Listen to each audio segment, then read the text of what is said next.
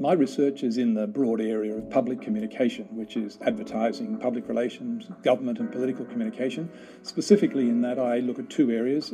First area is evaluation of campaigns, because it's very important to judge the effectiveness. The second area is a relatively new area where I'm looking at organisational listening, because so much focus is on organisations speaking, organisations running campaigns to express their voice, that I'm finding organisations are not very good at listening. Evaluation of communication is very important, because worldwide companies and governments spend more than $500 million a year on advertising. Just in Australia alone, state governments spend $100 million a year.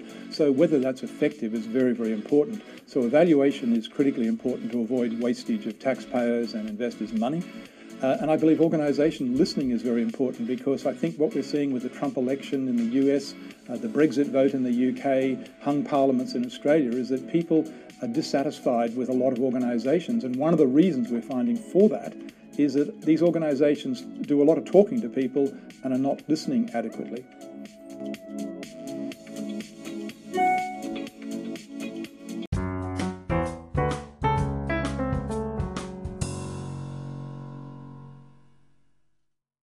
I wanted to begin this podcast by sharing a clip from the person who literally wrote the book on organizational listening.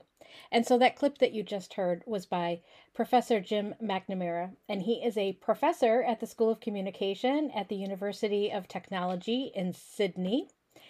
And his research has been how effective organizations, government, businesses, nonprofits, politicians, how well do they listen? And his research has focused on how well do they do it, and also contains information on how to do it better.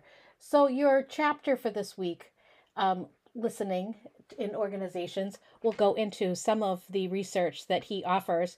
And I also have a couple of added resources in this week that you'll get to hear directly from Professor McNamara on listening. One of the interesting things that McNamara found in his research is that organizations do about 90% of their communication speaking to, so talking, being the sender, whether it's through emails or advertising or memos, depending on the type of organization it is, but it's going out.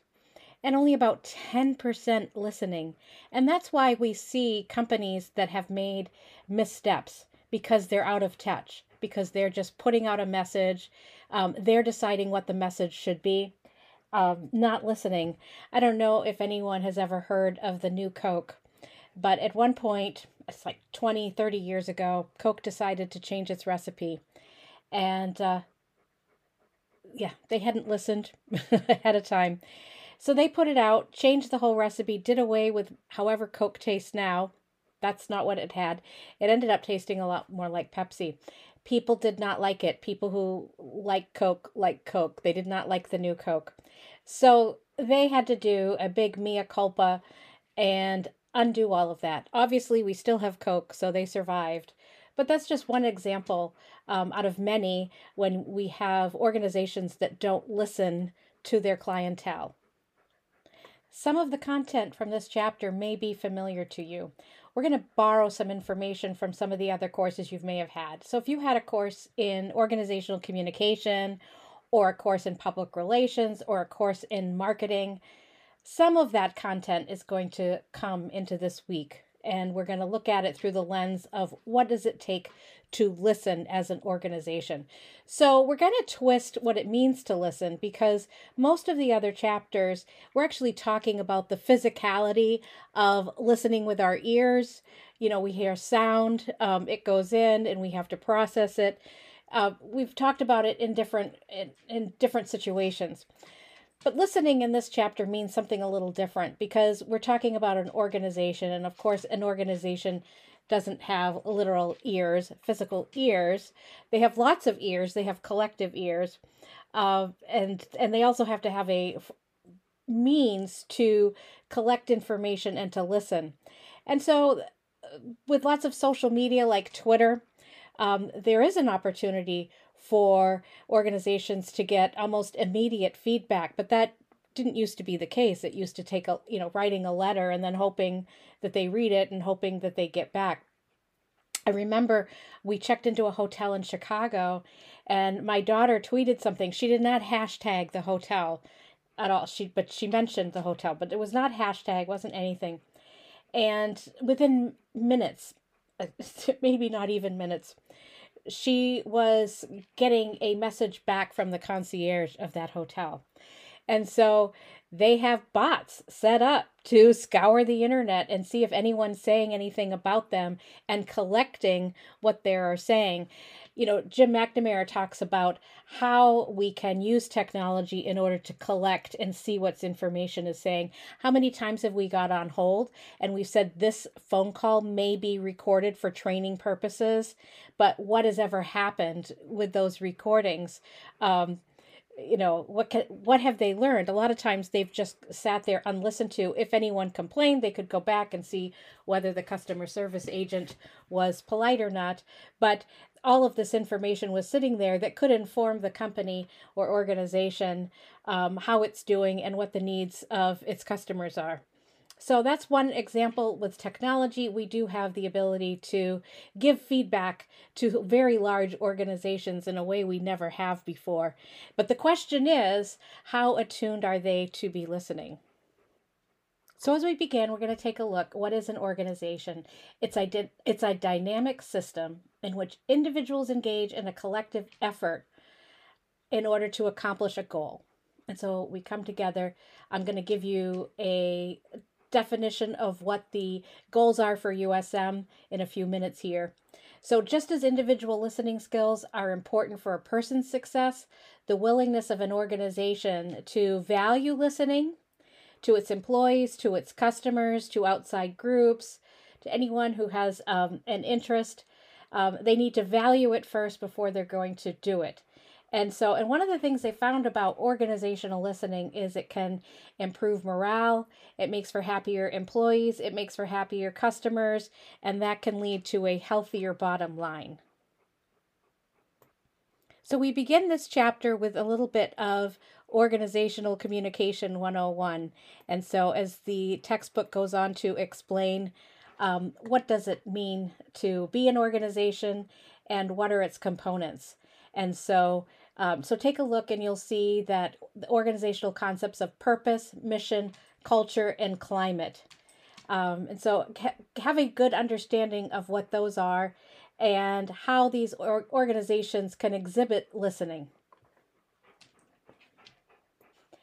In order to be an effective organization, the organization should have a purpose and goal, and it is helpful to have mission statements. Some of the organizations I've been involved in, they've spent a lot of time developing their mission statements, and they often go back to those mission statements frequently to make sure that they are doing, in fact, what it states. So if the mission statement, if you never look at it, never see it, and then you look at it and go, okay, that's just that's just a bunch of words. I don't really see that in the day-to-day of working here, or I don't see that in the day-to-day of being a customer here. So John Bryson talks about mission statements should answer 6 questions. Who are we? What are the basic needs or problems for which we exist? How do we respond to those needs? How should we respond to key stakeholders? What are the core values? And what makes us unique? And so those are the things that mission statements should have. And so the discussion thread for this week is going to have you look up some mission statements and evaluate them. So look for that. Let me read the University of Southern Maine's mission statement. So here we go. The University of Southern Maine, Northern New England's outstanding public, regional, comprehensive university, is dedicated to providing students with a high-quality, accessible, affordable education. Through its undergraduate, graduate, and professional programs, USM faculty members educate future leaders in the liberal arts and sciences, engineering and technology, health and social services, education, business, law, and public service. Distinguished for their teaching, research, scholarly publication, and creative activity, The faculty are committed to fostering a spirit of critical inquiry and civic participation. USM embraces academic freedom for students, faculty, and staff and advocates diversity in all aspects of its campus life and academic work. It supports sustainable development, environmental stewardship, and community involvement. As a center for discovery, scholarship, and creativity, USM provides resources for the state, the nation, and the world. So there we go. When I looked at it, I think this is about 15 years old. It'll be interesting to see. Actually, there is a committee that's working on tweaking the mission statement. And so you can tell me, how are we doing? That's its mission. Do you think we live up to it? I hope so. I don't know if I've mentioned this in class before, but I got my undergraduate degree from USM. I transferred in as a junior and got my degree in communication. So me coming back here to Maine and to USM is a full circle experience. But anyway, from the USM that I knew as a student, I knew that it strived to meet those things. But I will say USM has just got better and better over the years. And as far as listening to its students, the public, I think it's done a lot better. I know that, as you probably all know, the president sends out weekly communication, so that's going externally. But from what I can tell, he and his staff are pretty receptive to listening to the views of students. And so you all are the experts to know how much of that happens. I hope it does, but I think USM has just come a long way. Also, let me just state, it's kind of a little off topic. There's always been that problematic of the two campuses because they were at one time two separate schools. And, what do we do with that? Because they had their own identities and then they were together.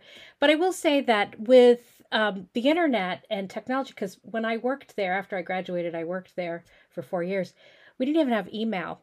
And so somebody went around to every office twice a day and shared memos. So there wasn't even email.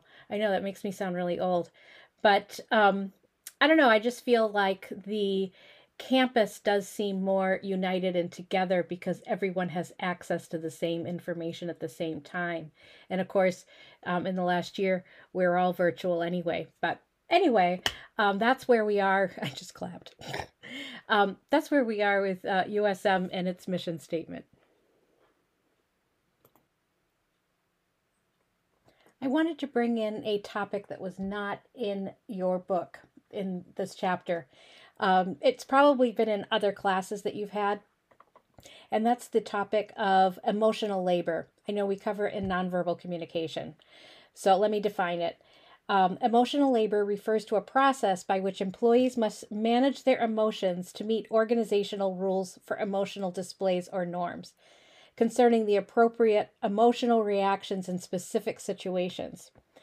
2 emotional labor strategies have been identified. Surface acting refers to employees' modification of their observable expressions in order to adhere to expectations about emotional expression. So that's the put on a happy face, you're faking it till you make it. And then 2, deep acting involves modification of both felt and underlying emotions to adhere to rules about facial expression. And so that's when you fake it and you actually make it and you become it and you have a different emotion. So we are hired by our bosses and there's an expectation of professionalism, friendliness, especially when you're in customer service and on the front line. I don't know if any of you are in banking. I think a couple of you are. And there's been some research in what people in banking have to engage in, the type of emotional labor that they have to engage in order to have that face front to the public. Same thing if you're a wait staff. Also, if you are in a call center and people call in, and they call it emotional labor. Labor, in fact, because it takes energy. You can come home exhausted if you have had to either do a lot of surface acting or had to do a lot of deep acting. And so And why? Why is this taking a lot of labor? I'm sorry that they have left this out of the textbook because this comes from listening. You have to listen to your customer, whatever it is. You need to listen. You need to listen critically and carefully to see what their problem is. Maybe you were taught to make contact on a feeling level in order to tap down some high emotions. So, for example, if somebody comes in and they're irate, you could say, "Wow, I sense that you're really frustrated. I see you're frustrated." So that's one of the things that they train us as someone who's done customer service in doing it. And that kind of brings things down. So listening is such a part of emotional labor. And so if you've had to do a lot of listening, in a particular day, problem solving with customers, you probably come home exhausted. And so here's a little clip that I will share more information on this concept of emotional labor.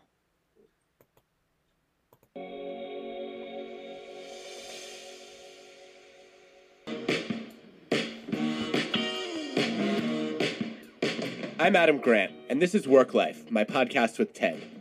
I'm an organizational psychologist. I study how to make work not suck.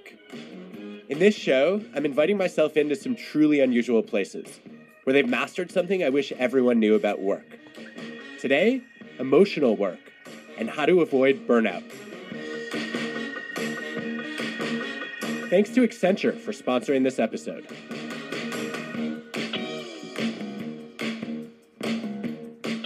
We all have to manage our own emotions in our jobs. Think of a time you were really annoyed by a colleague, but masked your feelings so you could get the job done. Or when you marched into your boss's office to ask for a raise, but kept your cool so you could negotiate. At work, we also manage other people's emotions.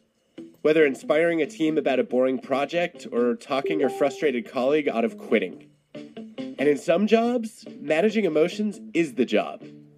In the US and many developed economies around the world, about 8 out of 10 people work in service jobs. The human touch is hard to automate. We want an actual person on the other end of the line. And even if you're not in one of those jobs, you're engaged in a service encounter every time you get a haircut, visit the doctor, or order a coffee. Every one of those service jobs has expectations about what emotions to show. You probably had moments when you just faked an emotion. You plastered on a smile. You tried to sound cheerful, even when you weren't feeling it. I always think of the flight attendants that have to say goodbye to each and every passenger that leaves the plane, right? Goodbye. Goodbye now. Goodbye now. This is Alicia Grandy, an industrial organizational psychologist at Penn State. She studies how people manage emotions, something she got a real taste of early on when she worked at Starbucks. I would find myself, despite being somewhat, enjoying people and sociable, completely exhausted after a part-time shift at Starbucks, being the barista. And I didn't really understand why. My face would hurt. Like I would literally hurt from all the interacting and the smiling and the emotional labor I was doing. But I didn't know that's what it was called. And at the same time, I took this class just for fun, where I was assigned to read the classic Managed Heart by Orly Hochschild. And that's when the light bulbs went off. And I was like, I'm doing emotional labor. What is emotional labor? It's kind of like when you get a gift and you don't really like it and you have to still kind of smile and act nice because otherwise your Aunt Bernadette would be offended. But you have to do that all day long. And not only that, but it's explicitly part of your job. It's tied to your wages and outcomes. And if you don't do it, there are consequences. Like you could lose your job or you could get in trouble. And it's with strangers for the most part. It seems like the easiest way to cope is to tell yourself, well, this is just my job. I'll pretend to be this person in this role when I'm at work. That's called surface acting. It's wearing a mask that you take off at the end of the day. It feels like the simple way to distance yourself from the role. But it creates a sense of being inauthentic, which can take a real toll. I had the experience while working at Starbucks of a customer saying something inappropriate. And then you have this feeling within you of like, but I'm supposed to be friendly and nice. And yet inside, I'm really upset. I've got dissonance between my feelings and what I'm supposed to show. And so you just put on that expression. You have to hide or push down the feelings you're actually having and just get through that situation. The problem is when you're engaging in that surface acting repeatedly.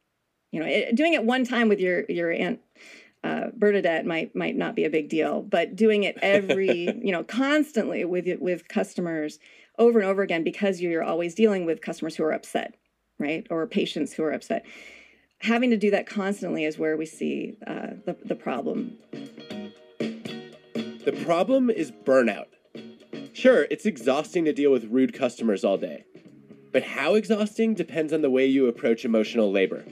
There's substantial evidence that people who do a lot of surface acting end up feeling more emotionally drained and stressed. The more we surface act, the more we're likely to drink. It also is linked to not helping out as much at home because you're exhausted. So there's a lot of potential downsides. But there's an alternative to surface acting: deep acting. Instead of putting on a mask, you actually try to feel the emotion. That way it comes out naturally. Deep acting is just the modifying of your own feelings to appear in the way that you're expected to appear. So it sounds like you're saying, instead of faking it till you make it, feel it so you don't have to fake it. Yeah, so there's certainly evidence to support that if you can try to feel it, then you won't need to fake it, and that there's less costs to feeling it. Where deep acting does seem to have more benefits in terms of how you appear, how you come across to others, and fewer costs to the self. So the best scripts are the ones that help you help without forcing you to put on a mask. Research shows that the organizations with the happiest customers are actually the ones that put employees first. They value relationships inside the workplace, not just outside with the public. Because the emotions people experience on the job have a huge impact on the customer's experience. When employees are treated well, they naturally treat the customer well. It's not acting. They really care. Emotional work is undervalued. In a world where many jobs can be automated or outsourced, care and communication skills are becoming more vital than ever before. So every time you're on the other side of a service interaction, remember that the whole emotional burden doesn't have to be on the provider. Emotional labor is hard work, and it deserves empathy. Every time you act like a jerk, you're making someone else's job more difficult. And that's going to spill over to affect every other customer that day. It may be their job to help us, but there's usually something we can do to help them. It's always wise to pay attention to the wake you create.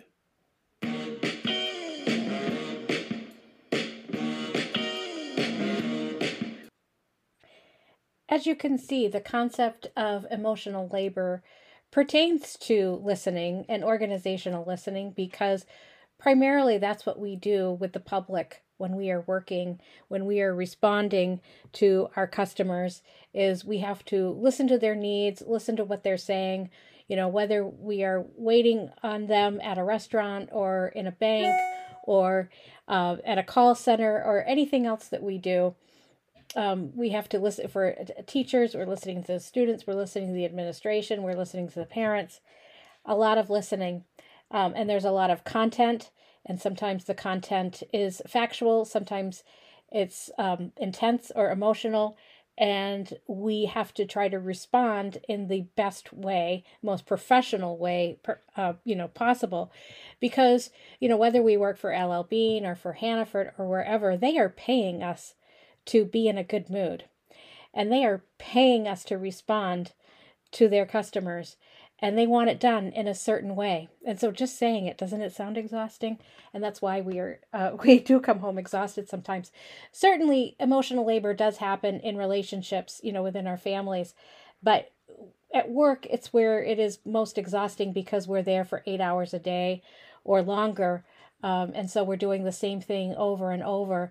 And we also don't know, when we talk to one person, that interaction goes really well. We talk to the next person and they're a little prickly.